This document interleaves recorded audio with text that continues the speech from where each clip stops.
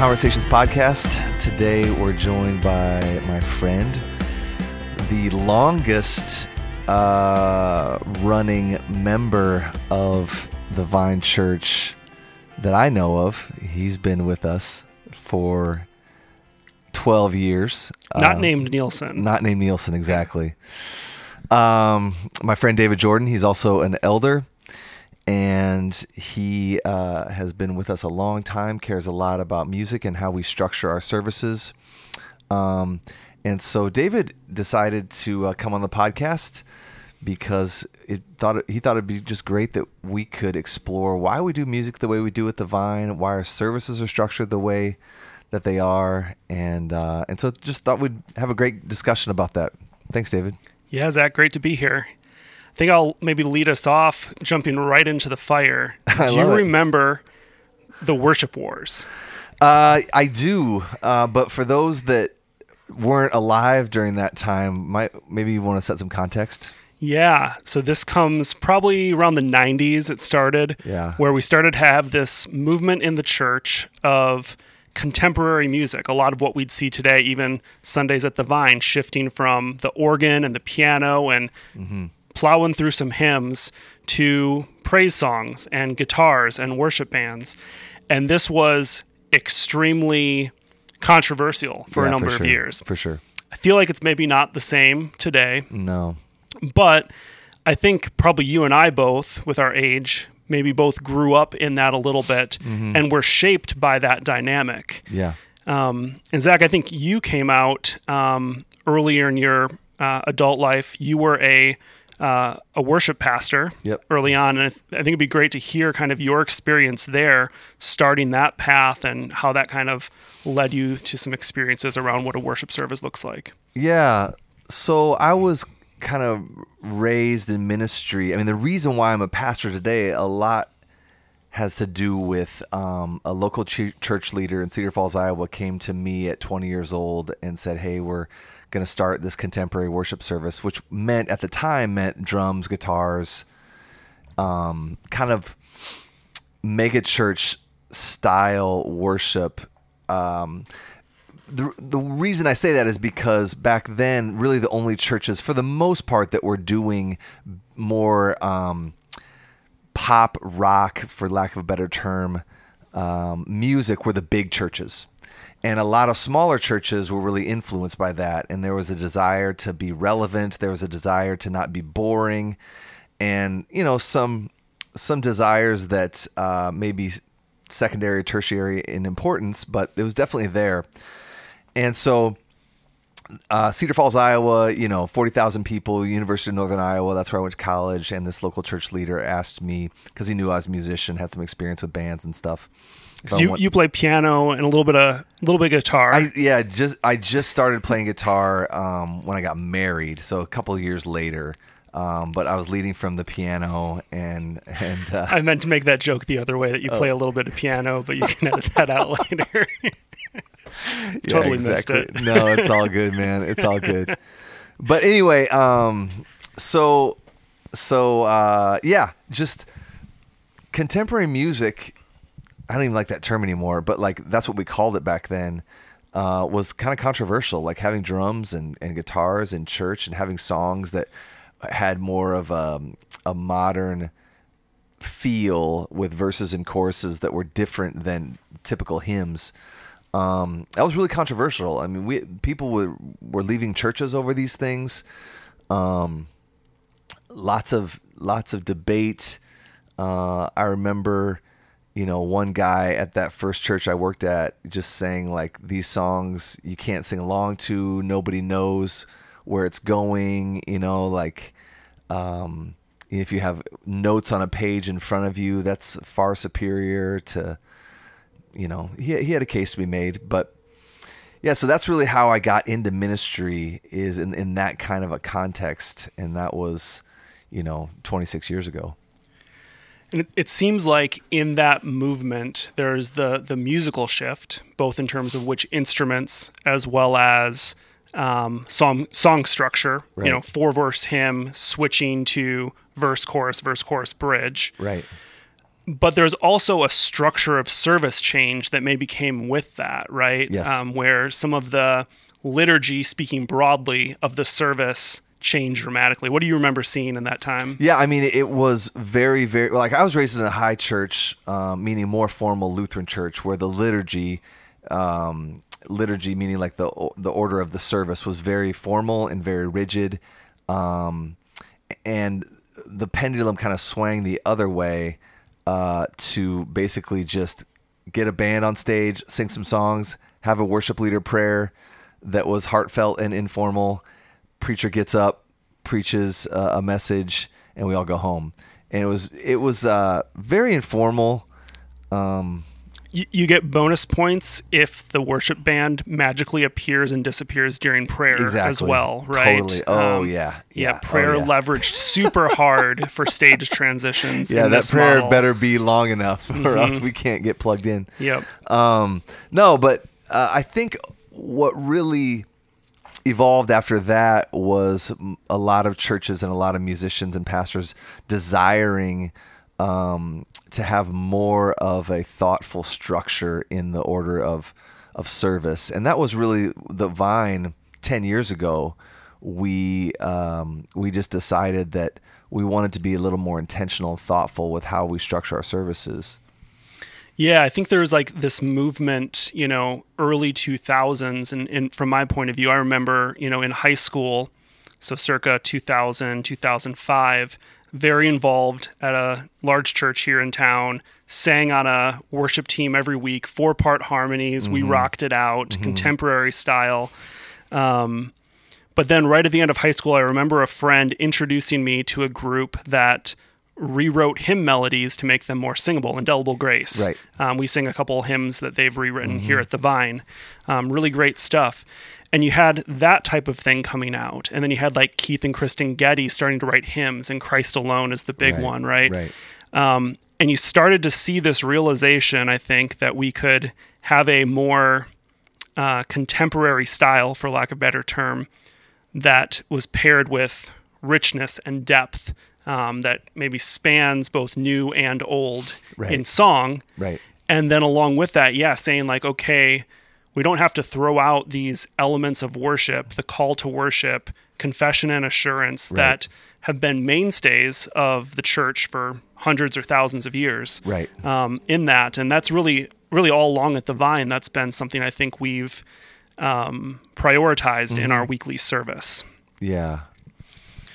So I think along those lines, it might be good to just walk through our normal order of service. And there's some elements that hopefully everyone recognizes as we talk through them. And I think week to week in the service, we try to remind the folks leading us in these elements to remind us why we're doing them. Right. But it's good to slow down here and just talk through why we do these things.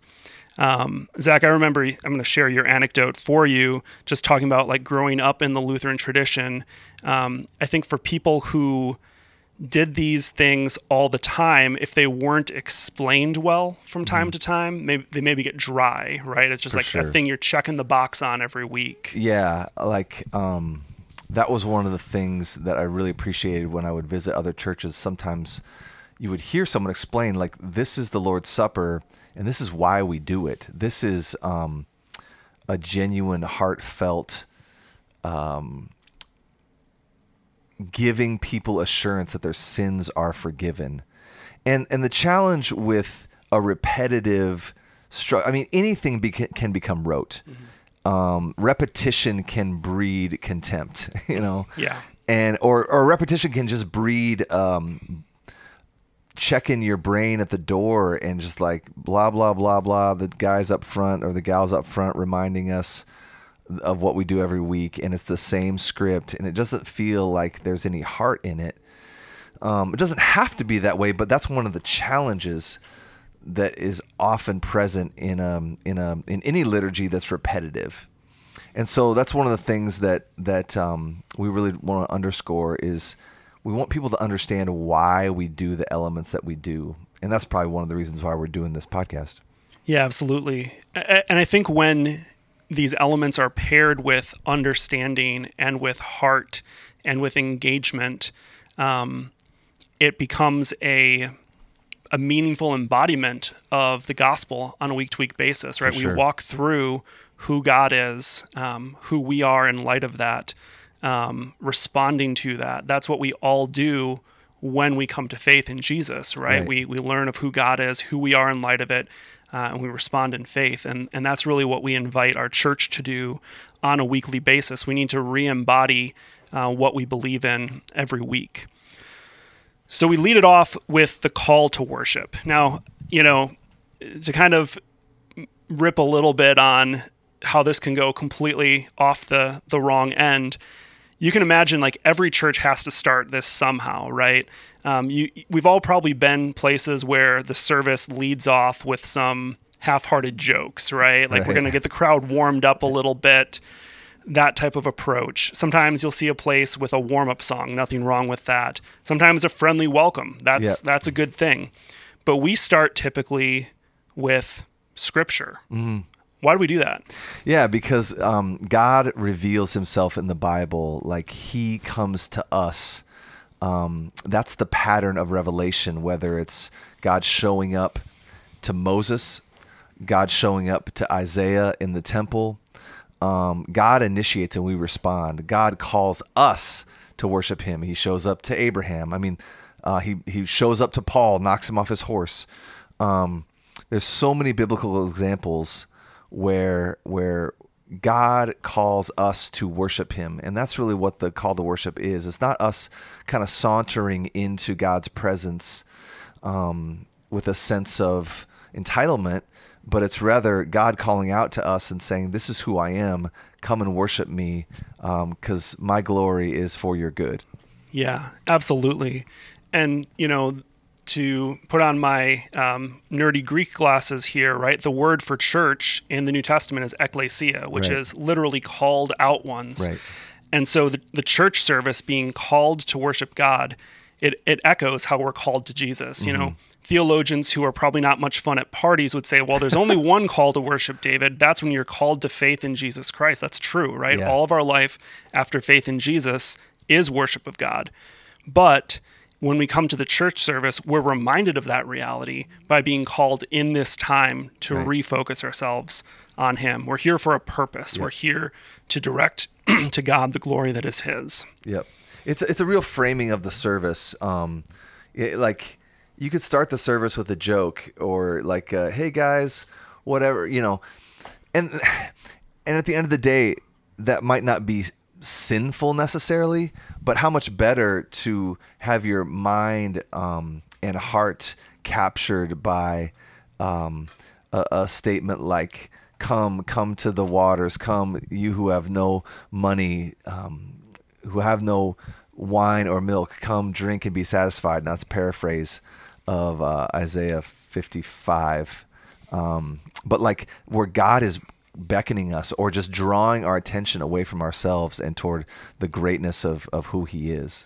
I think it's like it's a grace and a mercy to us as well. I think, I love to come to church like prepared to focus on God and engaged in that and rested. But more often than not, I'm up in the middle of the night Saturday with the kids and Sunday morning in the house doesn't go well. And we're rolling in, maybe on time, maybe not. And, if we just like dove right in, I'm not there, right? Mm-hmm. I need to be reminded of who God is and that he's kind to me, that he's merciful. Yep. And that reminds me and that engages my heart. And that leads us into singing. Right. Right. We also, I think, here at the Vine try to structure kind of the types of songs that we move through in the service to kind of match this stage of initially revelation and then response. Right. So let's maybe talk, what are some of the things we might sing about in songs at the start of the service typically? Yeah. So, we really want to try to have songs that are more about God when we kick off our service and less how we feel about God. Now, this is tricky, and I was a worship leader full time for about 13 years, and some songs aren't always cut and dry along those lines. So we're doing the best that we can. But a classic "This Is Who God Is" kind of song. Again, if I don't have the song memorized, you might be able to pull me aside and be like, no, there's a lot of emotion in response, to that song. But and David, you can chime in here, but like some of the classic hymns like "Oh, Worship the King," "A Mighty Fortress is Our God." The focal point of "A Mighty Fortress" is who he is and what he's done, more than here's how I feel about that. There's let's see, what's a more of a contemporary example? I'm thinking of like the song we sing. We could sing "Behold Our God," right? Yeah. Who has held the oceans in His hand, right? And we do respond in that, but we respond in adoration in our proclamation of who our God is. Yeah, like we sing a song, "Our Great God," eternal God, unchanging, merciful, unknown, your boundless love. I'm going to butcher the lyrics. Unfailing, in grace and mercy shown. Yeah. Yep. So like these are just things about God. So it orients ourselves to who God is and what He's done. And that's the theme of the scriptures over and over again. God reveals Himself and He says, this is who I am and this is what I do. And then people are called to respond to that. And that's seen ultimately in the Old Testament when God shows up all over the place in Abraham, Moses, David, Solomon, and then preeminently in Jesus. Yeah, I mean, when I'm really feeling spicy on a Sunday morning, I try to work in a song in those first two that tells us the story of the gospel, right? We might sing a song about who God is broadly as our creator, as our sustainer, but then also telling the story of how Jesus came and saved us. Retell that story as a church. And that really leads well into confession, right? In light of that. One thing that I think is unique about how we think about songs at the start of the service, I remember when I was in high school, leading songs at youth group, I was pretty convinced at that stage that you had to always start with a good upbeat song, totally. And then you slow that thing down. Yeah, slow it down. You slow that right down and you work it.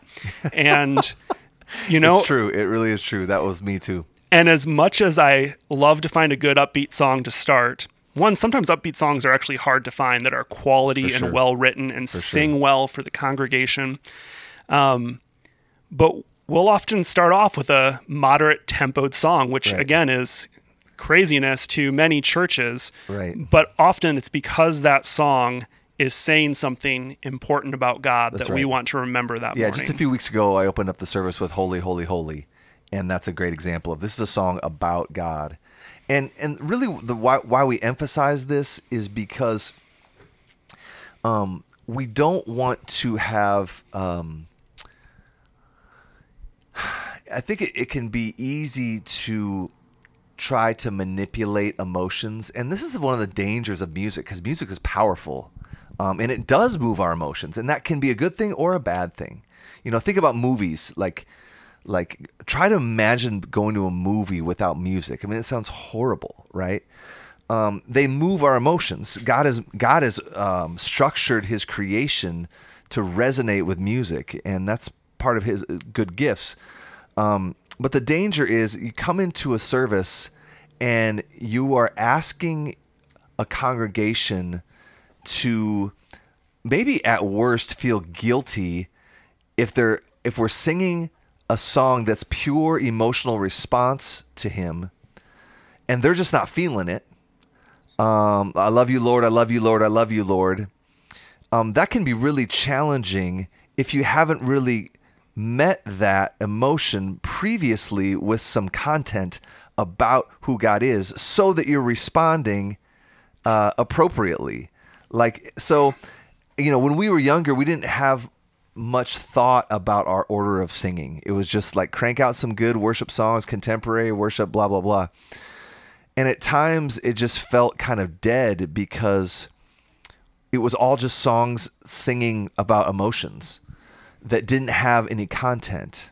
But when you sing a song like In Christ Alone that has such rich content, and then follow it up with a song that's more emotional in nature, that can be very appropriate, you know. And so that's the reason why we structure things the way we do. One of the reasons is because we want our emotions to follow revelation of who God is, the content, the facts of who he's revealed himself to be, so that our emotions can then hopefully be very authentic. Yeah. Yeah. And I think there's, again, like a mercy there. I think about how someone's going to walk through the doors of our church any given Sunday, more than one person, who is depressed, who's maybe feeling distant from God. Mm. And in some cases, being reminded of revelation of who God is going to naturally move them by God's Spirit to their emotions being positively refreshed toward God. Amen. But there's also going to be times where that won't happen. Mm-hmm. And having the content in our songs of confessing again who God is and what he's done for us, I think gives an opportunity to the weary and to the weak and to those who feel distant from God to take a simple step of faith, which is, I'm not feeling it this morning, right? Yeah. I'm feeling far off, and I don't think I'm going to get to that place of feeling joy this morning. Mm-hmm.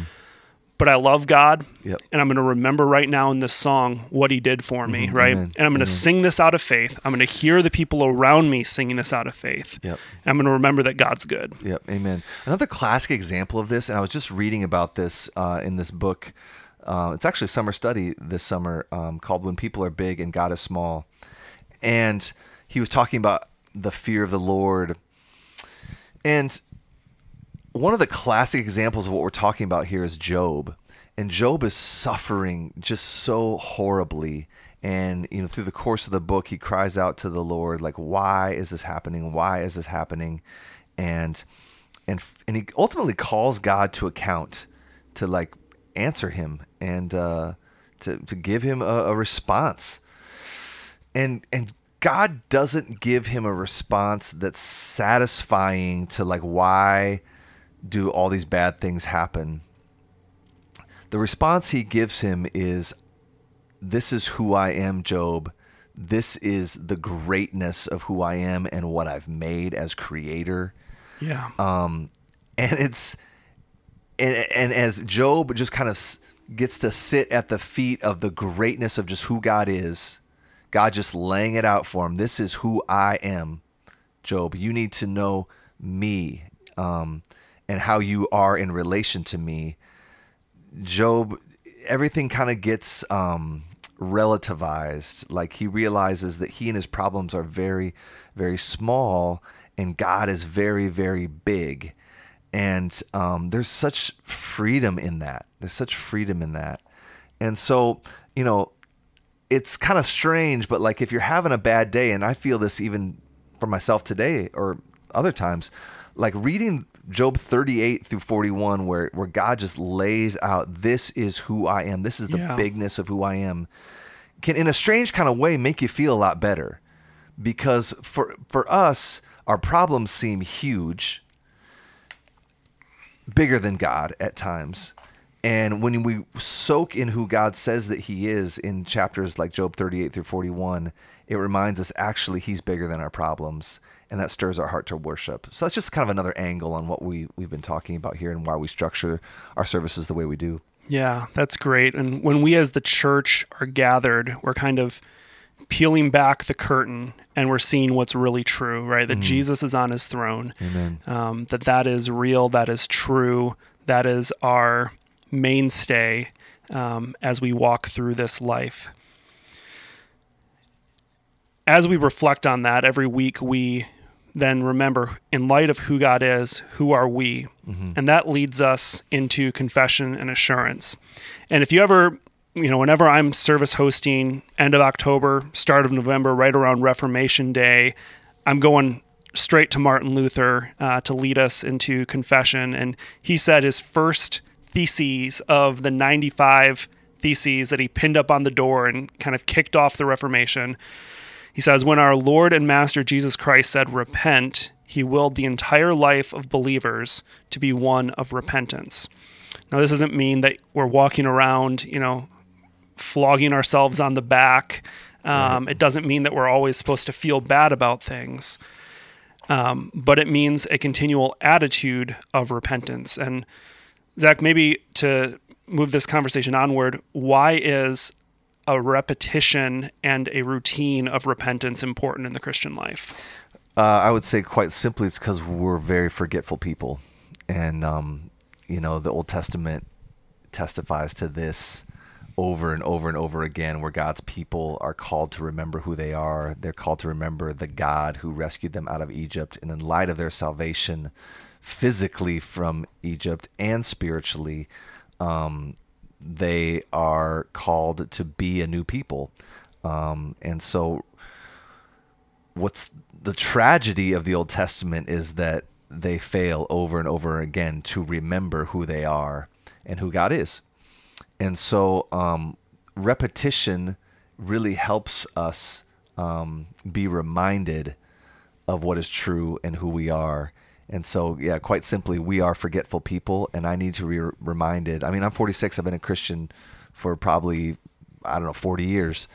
And every Sunday still, I'm like, yep, that's right. I do need to confess my sins. I do need to make a habit of this right now in this moment in a gathering on a Sunday morning, but also every step of the way in my relationships and with the Lord. Yeah, absolutely. Hebrews 3, quoting, I think, one of the Psalms, today, if you hear his voice, do not harden your hearts, right? There's a continual call to the church to respond in repentance and in faith toward Jesus. And we forget, and we need to be reminded. When we confess our sins, the next element that comes is an assurance of pardon or assurance of salvation. What does that do for you on a weekly basis, Zach, to hear that proclaimed? Yeah, it's just the reminder, like, man, I just forget so often that my salvation is a gift of grace and mercy, and I don't earn it. It's just a straight up gift. And when I understand that, it humbles me and it makes me stand in awe of who God is. And so it's the essence of the gospel. I mean, what we are working through as we talk through the structure of our service is just the progression of the gospel, how it works. God reveals himself. He's holy, he's awesome, he's creator, he's sustainer, he's savior. And we all of a sudden know that's not me. I need to repent of my sin because I am not God. He is. I've tried to be God. I haven't listened to God. I've gone my own way. And God has made provision for that through our confession of sin and coming to Jesus. There is an assurance that you will be saved. I mean, Romans 10:9, if you confess with your mouth that Jesus is Lord and believe in your heart that he rose from the dead, you will be saved. And so there's different forms of assurance all throughout the scriptures. And so when we hear that on a Sunday morning repeatedly, it just helps us battle the unbelief of forgetfulness. Yeah, and every Sunday we get to repeat that, right? We get to remember the joy of our salvation in Jesus. Yep. That's just an important thing for us to be reminded on a regular basis, that our life is secure in Jesus, that there's no condemnation for those who have put their faith in Jesus. Every week, that reminder. And our singing underscores that in a helpful way. You hear it like declared from the front, and there's something really powerful about that. And it's also really powerful when those truths are put to melody and harmony, and we can, my name is written on his hands, my name is written on his heart. I know that while in heaven he stands, no tongue can bid me thence depart. I mean, that's like, wow. I mean, I need that reminder. Absolutely. Yeah, we tend to then load songs after confession and assurance that both proclaim our surety of our assuredness of salvation, but then respond to that, right? We've right. heard the good news. We've been reminded of the good news, and we want to rejoice in that. That's right. And so, yeah, singing songs like you said, or "Oh, the love of my Redeemer, never failing," right? Come what may, He has purchased my forgiveness and washed my sins away. Let's sing that in joy, and hear one another singing that as well. Yeah, amen. There's so many great songs that call us to respond and stir up our hearts to rejoice, and that's what's so beautiful about music as a gift. I mean, that God created it and He loves it. You can say some poetry that's really beautiful, or you can. I can look to my wife and tell her I love her. But when I wrote her a song on our wedding day that I sang to her that I love her in a very poetic way, that just lands different. And so God is so good to give us a means by which the raw facts of what has happened in the gospel can be met with music that's so emotional, to just help us. And for sure there's dangers that we can worship the emotions, or we can elevate the experience of certain feelings over and above the truth of who God is in the world. And sometimes we can feel bad if we don't feel some certain experience. Feelings are important, but they can't be made an idol. And so of course there's dangers there, and I've been leading music in churches long enough to know that, it's possible to move people in certain ways. And I mean, the dirty word would be a manipulation. And that, I think that makes God, it really grieves the Holy Spirit and makes me kind of feel sick if that's happening. I've never wanted to do that, but you can kind of sense that it's potentially possible. So all that to say is music has some dangers, but if we're aware of those dangers, it can be used as a beautiful gift that God commands in the Psalms over and over again, in other places that we were just singing to Him with trumpets and cymbals and blah, blah, blah, blah. So it's a good gift, and I'm thank God that we have it. Yeah. I mean, I think, most musicians give them drum set and a bass, and you can figure out kind of how to take the music where you'd want to evoke an emotion. But I think instead we would say we want to have the music fit the song, fit the lyrics, fit the place in the service, right? And in that sense, just as if you are feeling joy as you worship God, it's appropriate to physically and verbally express that as a member of the congregation. I think so also, if we're planning how we're going to play a given song, it's appropriate to have it follow where the song and the lyrics are taking you, right? I did this pretty intentionally a couple weeks ago, right? We sang 2 songs at the end of communion or during communion, and the first song was a little was more reflective on our desire to be reunited with God in heaven, in the new creation. And then as we completed our time at the Lord's Supper, we transitioned more into a more rejoicing version of that. And I built the music there between those two, right? Intentionally. And I think in that case, that can be very appropriate. It helps us lead where we're going. A similar example, I think about my experience in college. I went to a church where we sang just straight up hymns every week, and it was like 32-foot pipe organ kind of deal, right? That's how I was raised and too. And the dude on the pipe organ could play. And what I remember vividly is, this is a church where they'd sing the 4 parts in the hymnal, but often on the last hymn of the day and on the 4th verse, he'd move to kind of an alternate harmonization structure. And that made it impossible to sing harmony. The effect being the entire congregation singing clearly in unison this proclamation of who God is, right? Yeah. And it's incredibly moving because you just felt the voices in the room move into that as well, where all of the voices are joining together.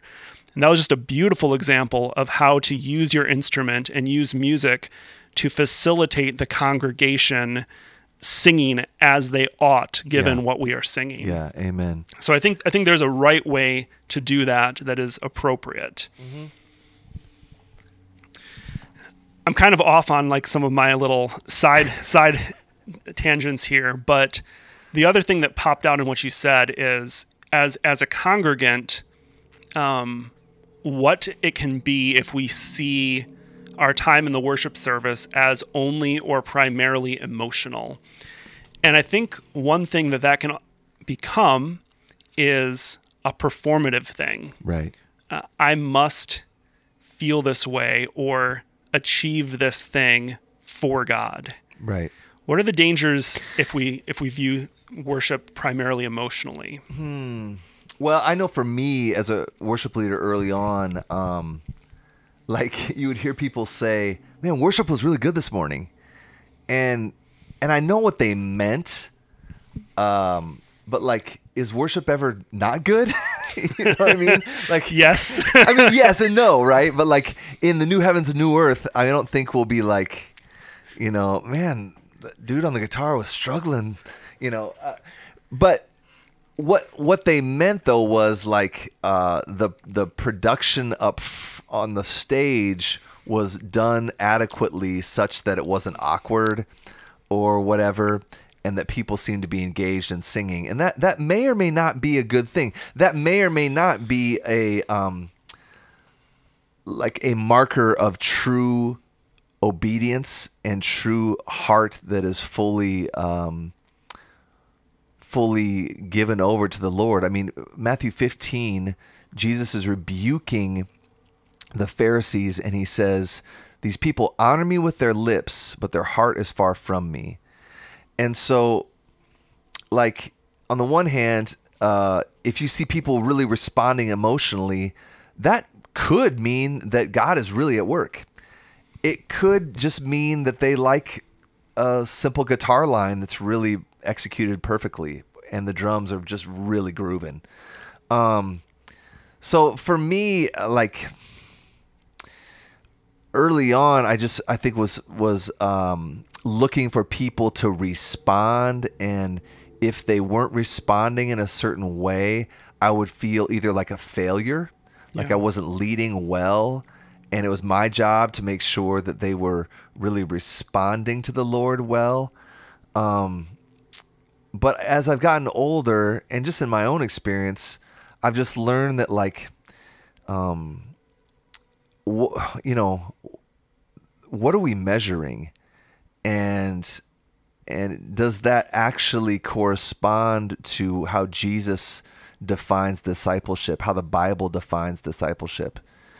And so, yes and no. Like, there's times, like if you read the Psalms, some very, very emotional responses. Yep. Like, have you ever lifted your hands in prayer? Like the Bible commands men to do that. Have you ever lay down prostrate before the Lord? I mean, that's commended to you in the Psalms. Yep. Have you ever got on your knees in church? I mean, the Catholics do a good job at this. You know, we're not doing a good job of it, but we don't have the hardware to support that. It's true. We just have a concrete floor right now. But yeah, I mean, those are ways that our emotions can take physical representation, you know, that can be very important. But, you know, emotions for emotion's sake isn't going to take you very far. It should be, like, here's like an extreme example. And I heard a pastor talk about this a long time ago. It really marked me. And he was talking about more charismatic believers, and he called it, you know, if you have to do, quote, carpet time to, like, show that you're serious about worship, meaning like getting slain in the spirit. If you've ever seen people do that, where the pastor will come over and put his hand on their forehead or whatever, and they fall to the ground in, you know, if that's like the required response to, like, be a true worshiper of God, something might be off. But if you're hearing a sermon that Jonathan Edwards, again, I was reading this just today, Jonathan Edwards preaching in 1751, an amazingly profound sermon, and people in his congregation were just falling on the floor in response. So emotions, in some sense, should be present if God and his revelation are present in a very clear and profound way. But emotions for emotion's sake may be very superficial in nature. And I said a lot there. I'm not even sure if I answered your question. Yeah, I think you did, right? We, again, I think we should expect that there will be appropriate emotional, physical responses to what we are singing about in church. But those are not the mark necessarily of, an obedient heart to God. Right. And the role, I think this even gets into what is the role of the church service, what is the role of singing in the church. I think about Ephesians 5, right? Ephesians 5 says, address one another in psalms and hymns and spiritual songs, singing and making melody to the Lord with your heart, giving thanks always and for everything to God the Father in the name of the Lord Jesus Christ, right? And so we're also kind of singing to one another as we worship God, building one another up. Singing and the church service in the life of the church is worship of God, but it also has the purpose of building one another up in following him. Yeah. And there's some extent to which, as a church musician, it's a fear of man thing as well. We sometimes will look out and be like, this looks dead out there. Right. And it can be super unnerving. Right. And frankly, it's a act of service to the church to keep leading in that case. Because sometimes it's just like, I just want to go crawl back in my guitar case and hide. Right. But we're not seeking the outcome of one given Sunday, right? One thing one of my friends said about preaching, I think it's also true about singing, is you can't really tell by looking at someone whether they just ate an amazing steak. Yeah. But you can tell if they've been eating well for the last 5 years. Wow, that's really profound. Right. And so that's what we want, I think, here when we think about, like, as we sing as a church. Like, you may have times where you're like, yeah, that person just had a steak, right? Like, they're really doing great. But what I'm more interested in as a church musician, as an elder at the Vine, is if people sing the songs we sing for 5 years, what role does that play in developing them in how they see God and how they see themselves? Amen. Yeah. I'll never forget, I was probably 24. I was a worship pastor in Iowa City, Iowa, and there was a woman that was a really gifted singer, and she was very demonstrative up front. You would think that she was fully devoted to the Lord, every step of the way, by how she carried herself on stage on Sunday morning. And it turns out a year later, she had been cheating on her husband, and they got a divorce, and she deserted 2 young girls. And I just never forget that. Like, and that really connects with what you're saying, David. Like, we're not trying to get, like, yes, your emotions should connect to who God is. If you see and you really understand who God is, and that doesn't move you in some sense emotionally, there might be a disconnect. I mean, and maybe over a long period of time, you would evaluate that too.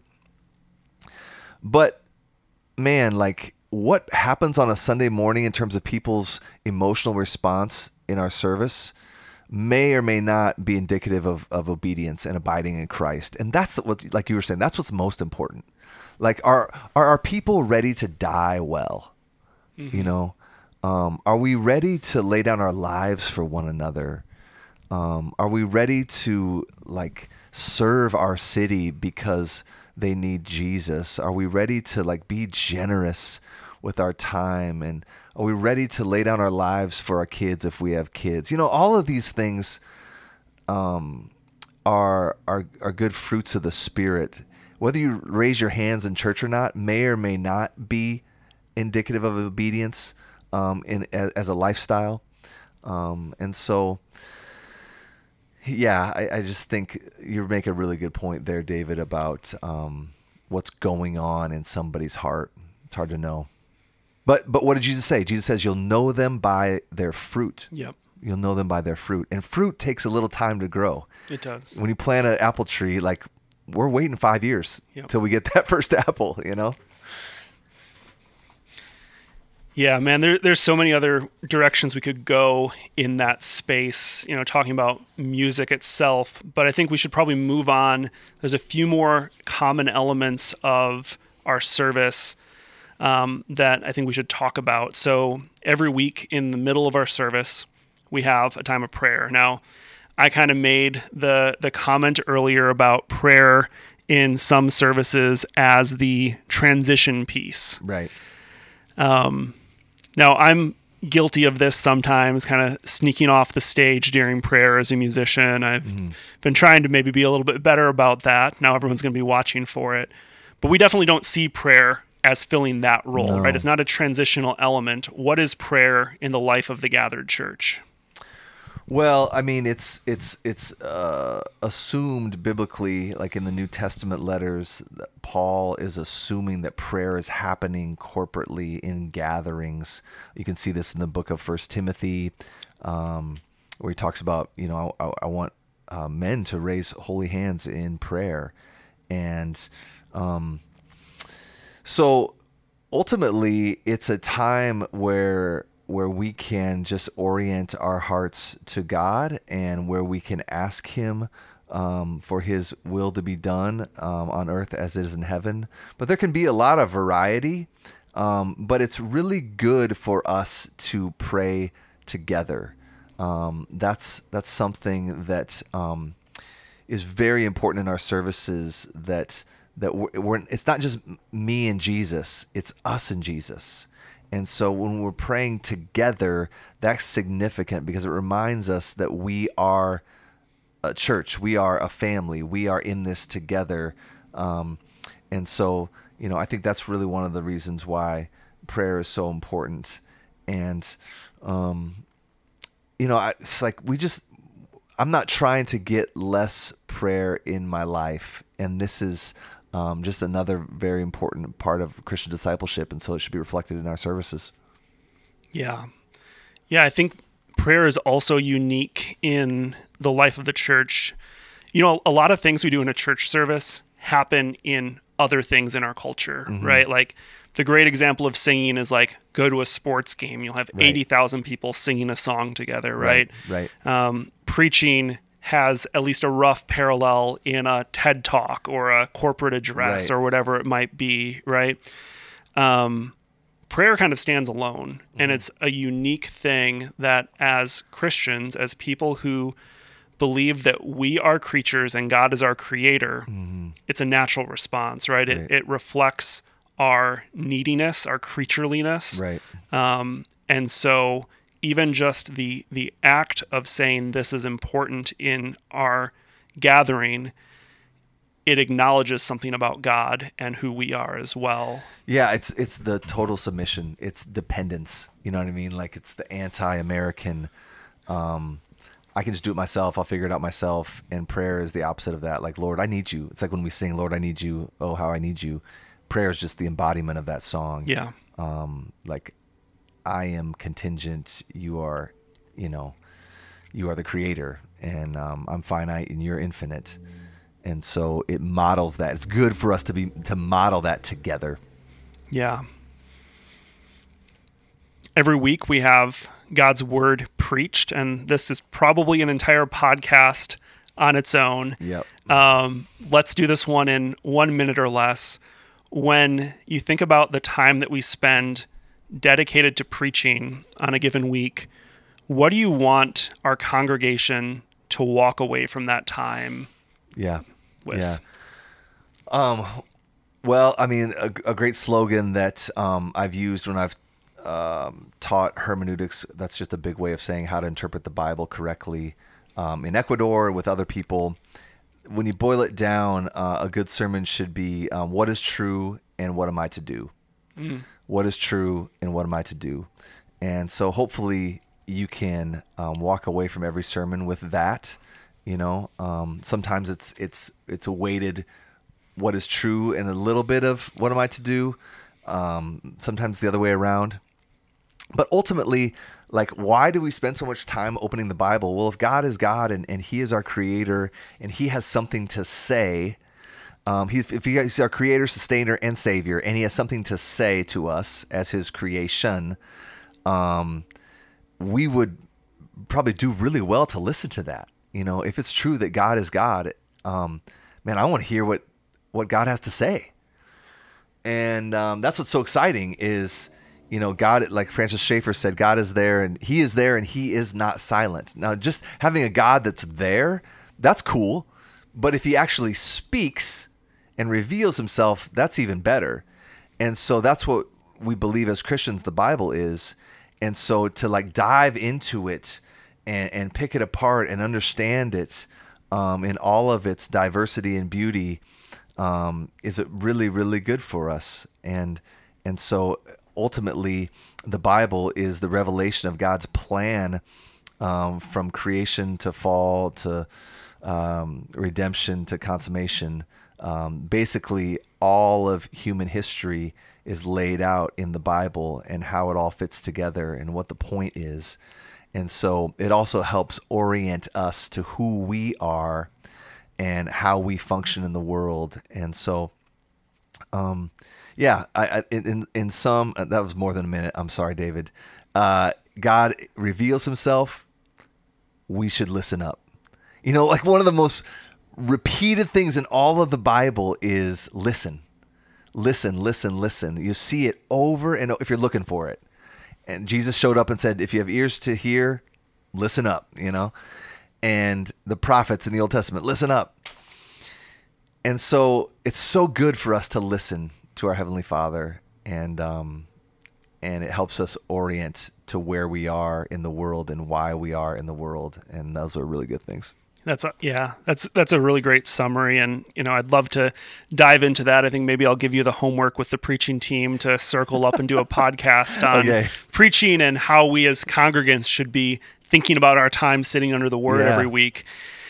We transition from preaching to the Lord's table, to the Lord's Supper, communion. You know, pick one of the three names out of the hat every week, what we call it. Right. Let's spend a little bit of time talking about that. Now, that's been one of the things that has stood out for me with the Vine, is it's the first church I've been at, and this has been true for 12 years, where we practice the Lord's Supper on a weekly basis. Mm-hmm. And personally, I've loved that. Me too. Why did we start that way? You were there at the beginning. Right. Why did we start that way? And let's kind of talk about what that does. We just felt so deeply like the Bible says, do this as often as you gather. So it seems like that's a pretty direct application, you know, and I've just never, I mean, there's freedom. I think for other churches to practice things differently, but the physical reminder of body and blood given for you is, again, it's just another reminder to forgetful people of the primacy of the gospel and why I need that, and the progression of who is God and who am I, and he is perfectly holy. I'm a sinner, but he's made provision for me to deal with that cosmic tension. And it's summarized in this picture of the Lamb of God who takes away the sin of the world, that I incorporate into my body. And it like singing, it's mysterious. It's not just something I hear. It's actually something I experience with my taste buds, and it goes into my body. And that's a powerful thing. It's a picture. And so why not do it every week? You know, it's, there's no reason not to. And the Bible seems to say that we should. And so that's what we do. Yeah. Yeah. I also, you know, in the Lord's Supper, in some form, we do it together, right? And Paul's teaching about it. He emphasizes, you know, is there not one cup and, you know, one loaf of bread. Yep. And the point in that being the oneness of the church as they're doing it. And so we always seek a way as the church, whether in pandemic times or not, that we can have unity in how we go about that. But it's also a reminder of this church family that God has given me and how we are united in Christ together, right? With one another and with the church around the world. Amen. I think the other thing that has been beneficial for me with the Lord's Supper on a weekly basis over the last 12 years is it's another one of those things that when I'm in a season I would describe as spiritually dry, it's a simple act of faith and obedience to remind me of who God is. Yeah. Right. And so I can be at a bad place. I can have had a bad week. I can feel distant from God, but God still is offering me on a weekly basis as I come to the church to remember who he is, and to, in faith, be reminded that Jesus' body was broken for me and his blood was shed for me. Right. And I'm united with him and with his church because of that. Yep. It's a small and simple reminder and a mercy in that way that we get on a weekly basis. Yeah, amen. Well, I don't want to restart any Reformation feuds by talking about communion too long. So I doubt that will take place at our church, but not between you and me either. You never know. But the final element of our service, aside from announcements, which I obviously love, I will say it is important, alignment of some of the purpose. And I would also say I love that we put them at the end. Yeah. Compared to at the start, I think this is a really good thing. I've been to churches as a visitor, and you lead off by hearing how, Karen is coordinating the trip up to Lake, whatever, Kegonsa, and make sure you talk to so-and-so about this. And you're a visitor. And I'm like, I'm starting with 10 minutes of I have no idea what's going on right now. Yeah. And that can be very off-putting. It's, not a condemnation on those churches. I think announcements are important and need to be a part of the service. And we do them every week for a reason. And they even fit into who we are and our purpose as a church. But I think I like that they're at the end, not the very end. Right. The benediction. Zach, what is the benediction? Well, if my Latin is correct, and your kids will correct you if it's not. A benediction means a good word, I believe, and basically it is a word of blessing over God's people before they are sent out, and so you hear us say every Sunday, Vine Church, Vine Family, however it's said, Vine Church, Vine Family, you are sent. And that's very intentional. Jesus says, as I have been sent, so I send you. He says that to his disciples. Go into the world, make disciples. And so we want to remind ourselves every week that we have been sent by King Jesus to make disciples. And so be blessed, know who you are, be reminded, many different benedictions that we say, like, may the Lord bless you and keep you, cause his face to shine upon you, be gracious unto you. Now to him who is able to keep you perfect from stumbling, I don't have it memorized. The Jude doxology, there's many other famous ones. Those statements help remind us who we are and who God is for us, and that should empower us to be sent out to a world that needs him. And so that's really what it is. And in our framework of saying the church service is in a way a weekly reenactment of the gospel, this is appropriate, right? End of Matthew 28, Jesus sends his disciples out into the world, right? They've seen who he is. They've been brought into his family. He's died and raised from the dead for their salvation, and then they are sent. Right. And as a weekly rhythm as our church, we're reminded of the gospel, and then we are, again, sent into the world. Yeah. And that's the progression. God shows up. He reveals himself. Human beings fall short of his glory, thus we have to confess our sins. He makes provision for that in the gospel, and then those that are redeemed and saved are sent into the world. That's just the biblical pattern, and so it's a great way to reenact the God's movement with his people throughout history in a weekly structured service. Yeah, I love that. So as we kind of land this plane, similar to a sermon, what's true, what do I do? As a Christian, as a member of the Vine, what can we kind of take from what we've heard about why our service is structured the way it is, why we sing the songs we sing? What would you say to our church that way? Help me understand the question again, bud. What are like the takeaways for our church coming out of this? Well, I would say, real simply, like, make Sunday morning a priority. It's for your good. And, I remember as a kid, it's like, blah, I got to go to church. My parents make me go to church. I didn't get it. And now, as I look back, even in that Lutheran church, it was a good church. It preached the gospel. I became a Christian, probably in that church, in some sense. And I didn't understand it, but that's one of the reasons why this podcast exists that we're doing right now, is to help you understand why we do our Sunday morning the way we do it. And so thus it should help us understand why we should make it a priority. Yeah. Because man, like singing the great truths of God's word, that does something to my heart, and confessing my sin just helps me, be honest with the Lord, and then to hear that I've been forgiven because of the gospel. I forgot that this week. I need to be reminded of that.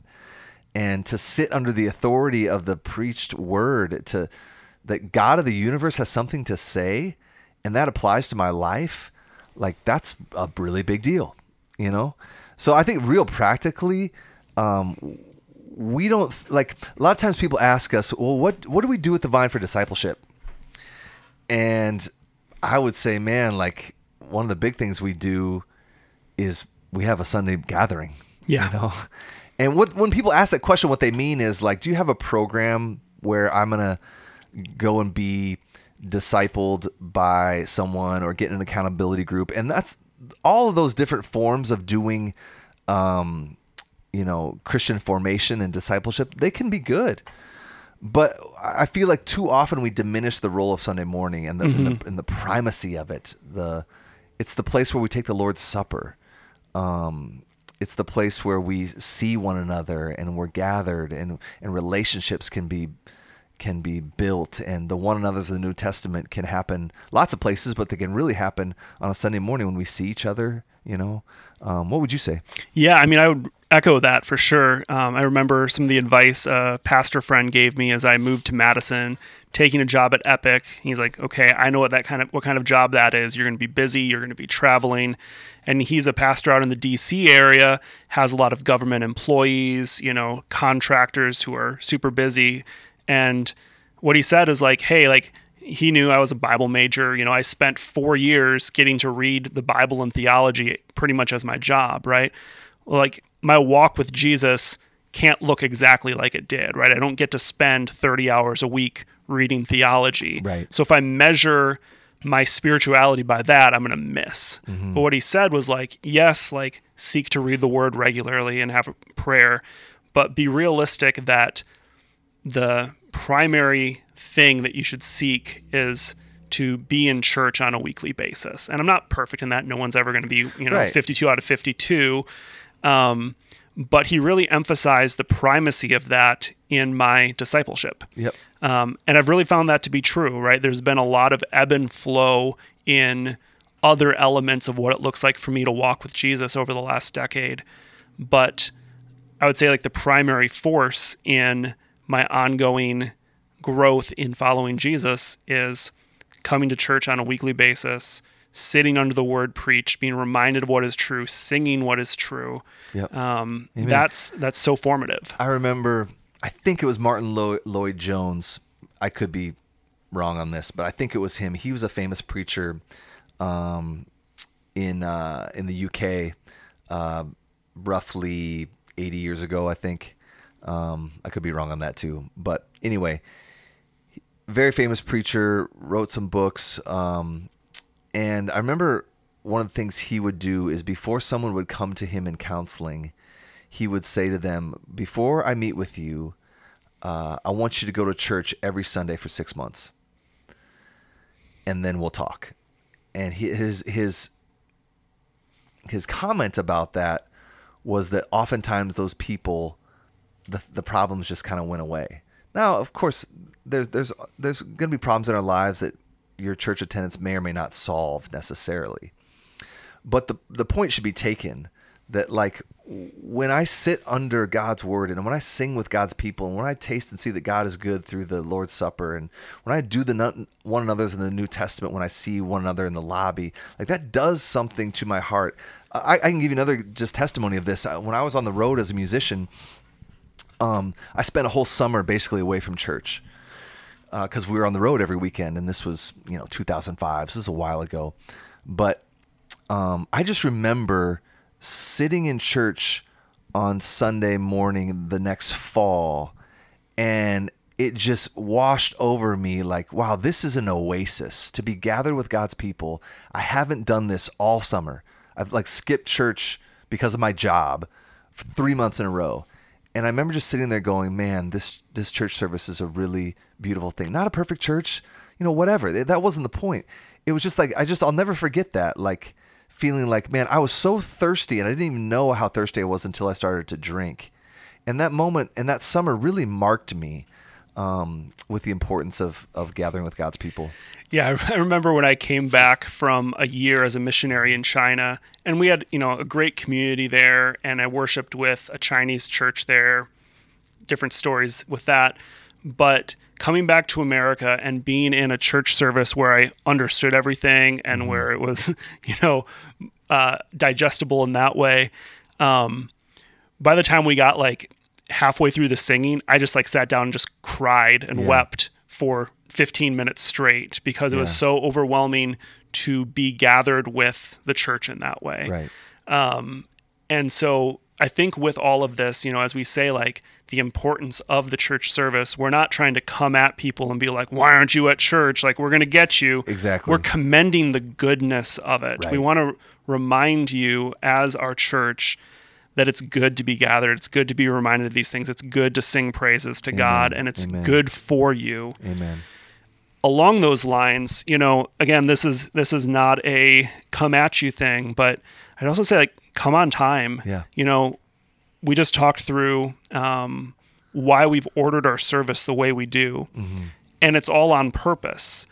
And I would say that if you miss the call to worship, you're missing out. Yeah. If you drop in halfway through confession and assurance, you're missing out, right? Yeah. And I have kids. We're late sometimes. It's going to happen. But I would say, like, man, really try to come on time. Everything we're doing is structured to build you up in Christ, and we really want that for you on a weekly basis. Amen. Or even show up at 9:30 and just talk to people. You know, relationships are a really big deal, and there's always people milling around and visitors. So, visitors too. It's like that's something we've talked about as elders. That sometimes it's hard for, like, right at 10, the only people in the room are visitors, and then they might feel awkward, and so. When it's a visitor because they're there 10 minutes early. Exactly. Looking around, and it's good for us to welcome them, and so, yeah. But I mean, I really appreciate this discussion, David. I think there is a lot here for people to think through, and it's a good summary of why we do what we do on a Sunday morning. Yeah, thanks for having me. Until next time, thanks for joining us at the Vine Conversations podcast. And again, thanks again for David Jordan for sitting in as an elder and helping us think through these things. If you have any questions about anything that we talked about, feel free to reach out to us. We'd love to hear from you, as always, and we'll see you next time.